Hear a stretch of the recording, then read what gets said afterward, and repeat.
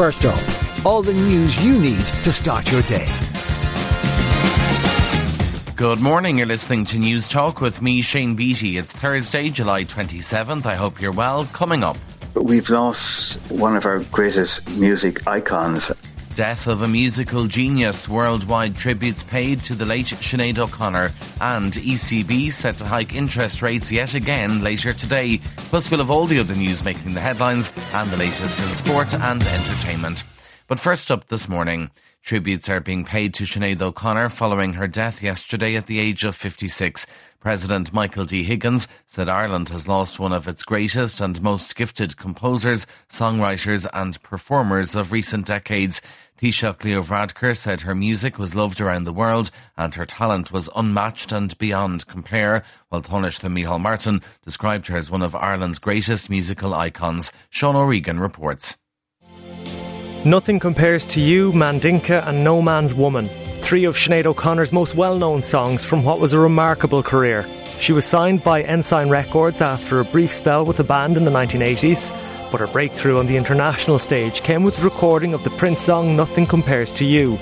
As well as being a voice on stage, off stage, she made her voice heard too. O'Connor was open about her spiritual journey, activism, political views, as well as her mental health struggles. In 1999, she was ordained as a priest by the Latin Tridentine Church, while in 2018 she converted to Islam. She had been touring regularly before the pandemic, but the death of her son Shane last year led to the cancellation of her live shows. Sinead O'Connor is survived by 3 children. Some homeowners are about to face even higher monthly mortgage repayments. The European Central Bank is expected to hike interest rates by another 0.25% today. It'll be the 9th rate rise in just over a year. However, it's thought it could be the last in the current campaign to dampen inflation. Economist Austin Hughes says another rate rise in September is now looking unlikely. There's a sense that the interest rate increases we've already seen are having quite a major impact on the economy, and the risk is that the ECB overdoes it. I think they're now starting to acknowledge that this is a risk, and it does mean that hopefully we're very close to the top of the rate cycle. A ballot of no confidence in the Garda Commissioner will be completed within 6 weeks. The Executive Committee of the Garda Representative Association has made the decision to ballot rank and file members of the force. The unprecedented move comes after 71 resignations from the force this year under the stewardship of Drew Harris.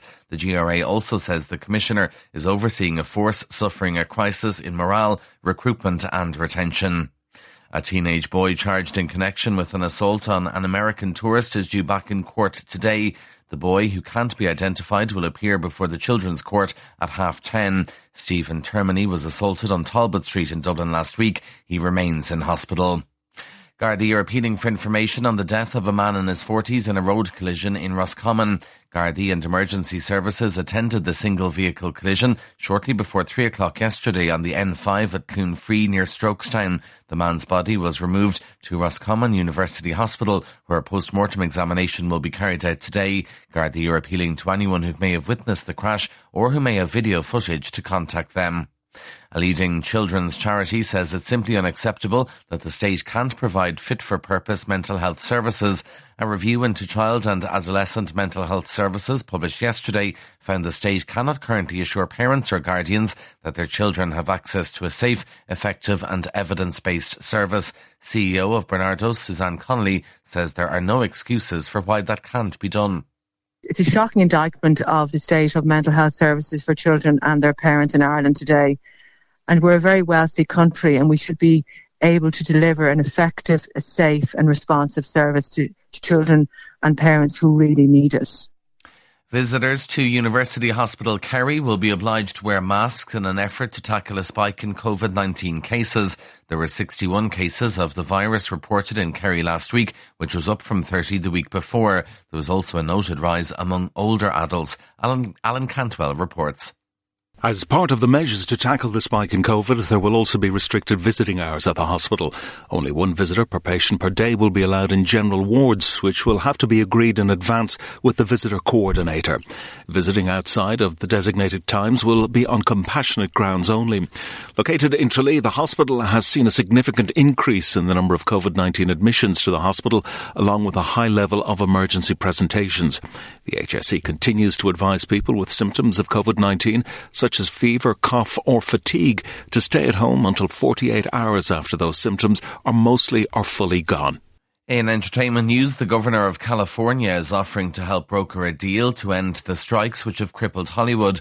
Gavin Newsom has been in touch with both sides. The union is in dispute with studios, which mainly centres around pay. The walkout has shut down production on TV and movies in an industry that's crucial to the Californian state economy. And in sport, in soccer, the United States and the Netherlands played out a 1-1 draw at the Women's World Cup overnight.